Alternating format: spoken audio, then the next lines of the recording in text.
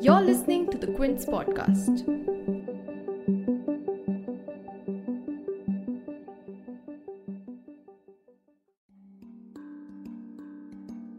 The Taliban's takeover of Afghanistan is likely to shift the geopolitical script of the entire world, with immediate implications falling on its neighbors India, China, and Pakistan. Now, Pakistan has been largely accused of arming, training, and giving shelter to the Taliban. And Pakistan Prime Minister Imran Khan this week also said that the Taliban have quote unquote broken the shackles of slavery, which has both raised eyebrows and may also be interpreted as the country supporting them. While China has publicly stated that it is willing to develop quote unquote friendly relations with the Taliban, India, on the other hand, which has poured billions in trade and welfare in Afghanistan, has remained mum on the entire issue. The only clear response came on 19th August when External Affairs Minister Jaishankar stated that India's approach towards Afghanistan will be quote unquote guided by its relationship with the Afghan people.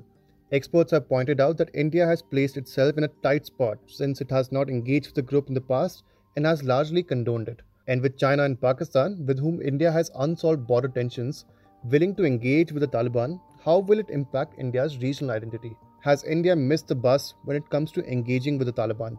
In our previous episodes of The Big Story on the Afghanistan crisis, we have tried to break down how the Taliban took over the country so easily, what the humanitarian crisis would signal for President Joe Biden's government, and the freedom of Afghan women now that the Taliban have taken over the country. If you have missed those episodes, you can find a link to them in our show notes.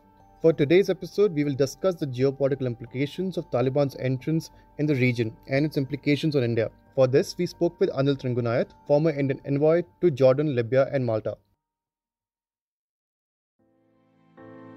You're tuned in to The Big Story, the podcast where we dissect the headline-making news for you, and I'm your host, Himmat.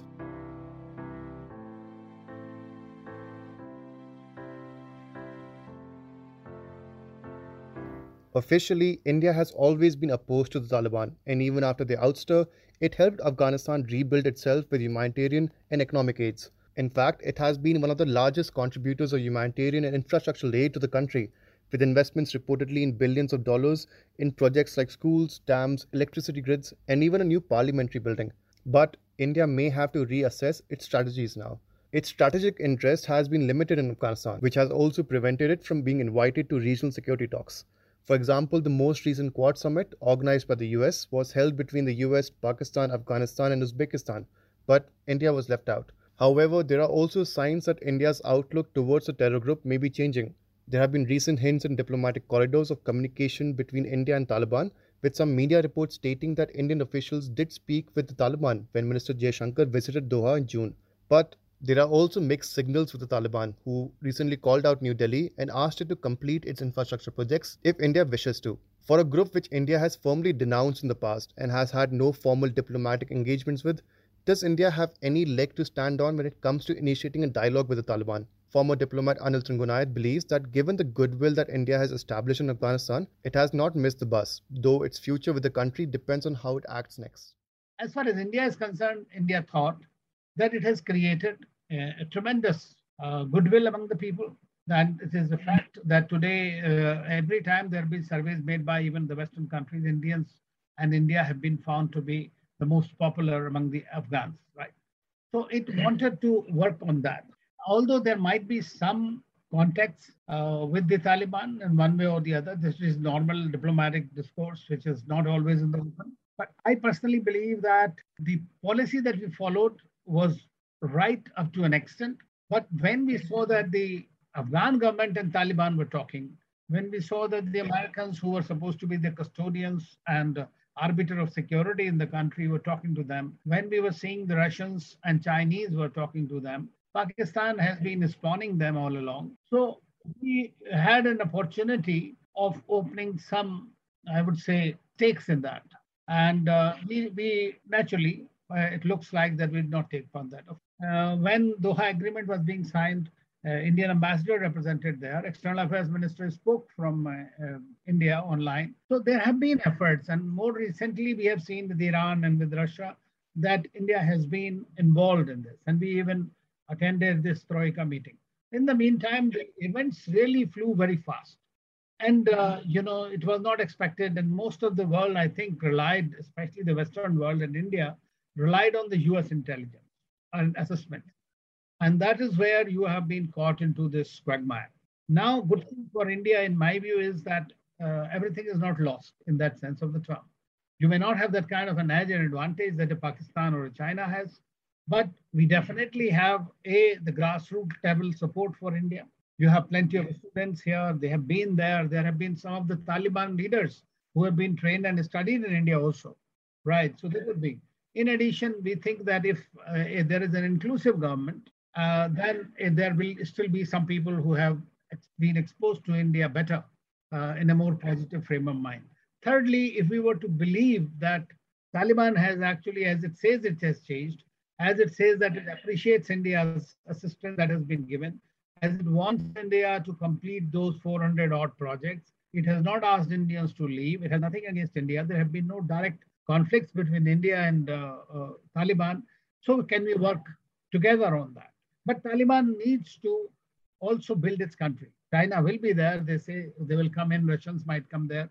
But at the same time, India is one of the biggest capacity builder in the world. And that's what Taliban knows very well. And I think that they are being pragmatic about it at this stage. Our biggest concern has been terrorism emanating from there, which they are trying to address to the world. They have told that they will not allow this. I doubt their capacity to control it because it is the Pakistan-based terrorist groups which are more harmful to us than the Talibani groups by themselves. So that is. Besides, I feel that at the moment, at least during this month, we are chairing the UNSC Security Council. We have already done two meetings and chaired them on Afghanistan and brought it to focus the key issues that are there. And I personally saw the statements, and I think that the statement was good in one way, that we did not mention Taliban by name in that whole statement of India. That means we are not pointing any blame or responsibility on any country. So that is a very strategically, I think, thought out statement. And I believe that Taliban would have noted that because they have become far more savvier and smarter, especially in the public domain nowadays. So I think that our chips are down, no doubt about it.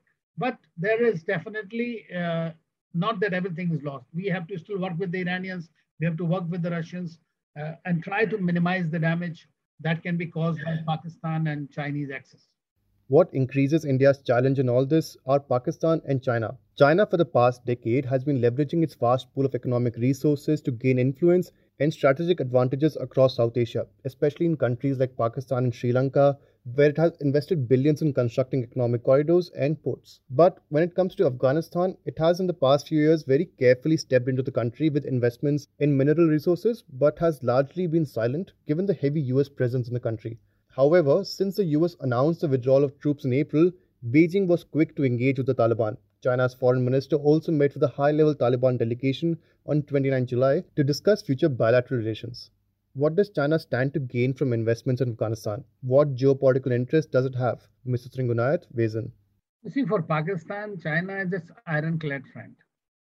Whether it is protecting Pakistan against the sanctioning of its Masood Azhars and all that, terrorists in the UNSC. So this has been always standing firm behind Pakistan for its own strategic objectives. It uses Pakistan also as a tool to contain India, right? That is also it's one of the objectives. And now the new thing is opened, and that is Afghanistan. Afghanistan is the most strategic nation in this whole part of the world. It is Central Asia, it is with South Asia to West Asia. So its connectivity wise, it is one of the most strongest geography that we have, and a very difficult geography at that. China is also a neighbor of Afghanistan, especially in Xinjiang. And in the Xinjiang, where we have the Uyghur problems in China, there are Uyghur Muslims and Turkestan Islamic movement, which is there very much on this side of Afghanistan, within Afghanistan.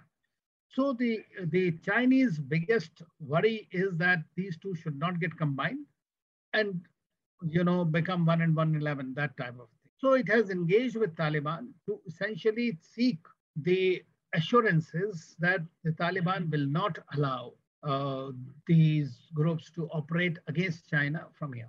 Taliban has promised. That's a very major achievement for them. But whether it will practically succeed or not remains to be seen. In return, what China is giving them is one is the extension of China-Pakistan economic corridor towards Afghanistan as Kabul-Peshawar road, and also its Wakhan border from Xinjiang into Afghanistan and to Central Asia. That is another roads and all these investments are. Thirdly, Afghanistan has about $1 trillion opportunity in rare earths and minerals, including lithium and all, which is the future of the world today, as we know that these. So that's where it is very much interested in investing hugely. But for that, you need peace and stability. And if you were to extrapolate the Chinese mind and their discussions with Afghanistan, with Taliban, you would presume that in terms of protection and stability, it is offering investments and trade and development to Afghanistan. Because Taliban also today is a 20-year-old later. It is far more, it is looking to rule. It is not to govern. And governing Afghanistan has been the biggest problem and challenge for any government. So to do that, development is very important. And I think that's what China is looking at. When it comes to Pakistan, several political experts have viewed that Taliban's takeover as a big gain for the country. A report by the RAND Corporation, a global public policy think tank, stated that Islamabad favors a weaker Kabul government dominated by a supportive Taliban so that it can maintain strategic depth against an Indian invasion. And given the long standing relationship that Pakistan has had with Taliban, from being its place of genesis in 1994 to sheltering its leaders post 9/11, it does stand on firmer ground compared to India and China when it comes to engaging with the group. However, Mr. Tringunayar believes that for Pakistan, a Taliban led Afghanistan is a two headed snake. He speaks on how Pakistan continued to remain in the Taliban's fold over the years, but its relations with the new Taliban may not be as smooth as it perceives to be. Coming to Pakistan, number one is we know that in the first place, the Americans helped Pakistan and Saudi Arabia helped Pakistan create mujahideens to fight the Soviets. Right? So they were actually, along with Pakistan, they created Taliban in the first place. So this is the same Taliban, which is after 20 years is taking power once again. Now, Pakistan has continued to, especially the deep state of Pakistan, that is its ISI, its military, has continued to remain invested in Taliban, trying to help them and trying to refurbish their military capabilities as well, their strategies as well. So they are very much well invested, which was very clearly evident from the kind of strategies Taliban adopted during this warfare, and it can be a matter of a study. But now, and it is also true that Taliban was hedged basically in Pakistan. All the leaders were either born, studied, or whatever it is today, Mullah Baradar to Hazibullah and all that, everybody. So what we are looking at is there are twofold you have to see. One is their influence. Secondly, we need not think of Taliban as a monolith. It is 8, 9 known groups in this. Pakistan definitely has a very great influence over Haqqani network, Sirajuddin, Haqqani, and all that. Now, they are, of course, going to be the part of the government. They are the sanctioned entities, but they are the ones who are really the Pakistan's main force against India in that sense of the term. Then you also have in Pakistan something called Tehreek-e-Taliban Pakistan, which is against the Islamabad government and has been inflicting damage on it. It does not like. It would rather see a Pakistan being Talibanized. So this may create a major problem for Pakistan per se. Thirdly, I would say that the refugee problem in Pakistan could also, because Pakistan also cries all the time that we are suffering from terrorism. We have lost so many people to terrorism. So it might, one way or the other, is trying to seek a strategic depth in Afghanistan. That has been its quest for all along. But what if there is a Taliban is getting the strategic depth into Pakistan? Then it will have a bigger problem. Its economy is in dire straits. Its main benefactors, I mean, Americans are no longer there, and they will see to it that the Pakistan was double crossing them as far as Taliban this thing was concerned. From the perspective of New Delhi, engaging with Afghanistan is a double-edged sword. On one hand, it will continue to support the people of Afghanistan and maintain connectivity with Central Asia. This would also mean safeguarding its ongoing trade relations with Afghanistan. On the other hand, it will have to engage with the group which it has publicly opposed since it came to relevance. But India's concerns with Taliban's rise also equate to a potential increase in terror activities in Jammu and Kashmir, since Pakistan-based groups like Lashkar-e-Taiba have also some presence in Afghanistan. And with the Taliban now having access to modern warfare weapons supplied by the US to the now fallen Afghanistan National Defense Force, the possibility of a deadly attack has only increased. Mr. Tringunayat believes that India has to decide whether to look at the current development in Kabul as a glass half empty or a glass half full. He expands on the challenges that India may face in the short term and what should be India's focus in the long term. Well, what I say is that either we have to look at it the glass half full or the glass half empty, right? So I feel that what India has done in the past 20 years is a very significant developmental projects in 34 provinces of France, not in one part or the other, across the board, and many places where Taliban was already present, and they have seen it. And that is the reason that they are asking India to return and complete those projects or undertake those projects. Now, if you think that strategically, politically, they're going to be with you, as long as, in my view, Taliban reforms itself a little bit, or it has already reformed, and is able to ensure that it will really not be used by Pakistan-based terrorist groups against India, I think we winning wicket in that sense. Because yesterday or day before yesterday, Taliban again reiterated that Kashmir is a problem between India and Pakistan. It is a bilateral issue. We have nothing to do with it, which is a major thing coming from there. And this was being said earlier also, a couple of years ago, which was an indication that they wanted to engage with India to some extent. So I think that now that we are seeing that some statements are being made, of course, Pakistan will try everything in its power to not let Taliban be a little closer to India. So our biggest challenge is going to minimize that design of Pakistan, exactly how we can do. China, obviously, I mean, China will also not let you, but China alone feels that it may not be able to do. We have to work with Russians. We have to work now with Iranians. And we have to see how things develop, not solely depend on the Americans. There are many people who are talking about that we can work through Quad and all that. I mean, those are, in my view, are very woolly ideas at this stage. I think the short-term goal is basically to see which kind of a government comes into play. I think today they have declared it to be the Islamic Emirate already on the 102nd Independence Day of Afghanistan. So it has become definitively an Islamic Emirate. That means the constitution that Amrullah Saleh and others were talking about virtually is non-existent. It has been legitimized by the Americans by signing the Doha Agreement. I always say that.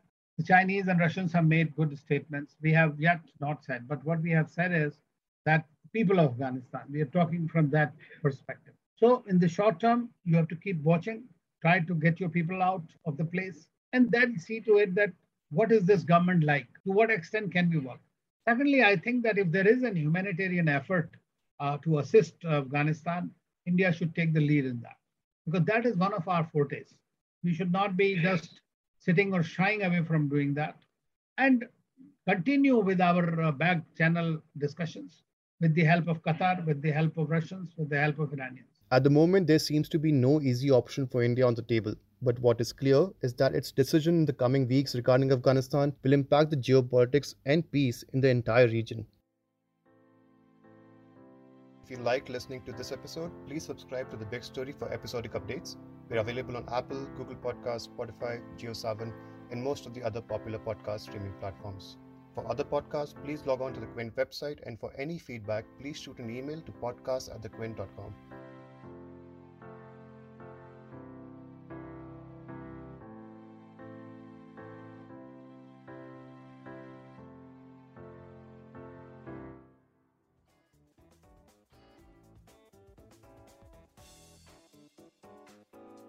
Thanks for listening. Log on to the Quint's website and check out our other podcasts.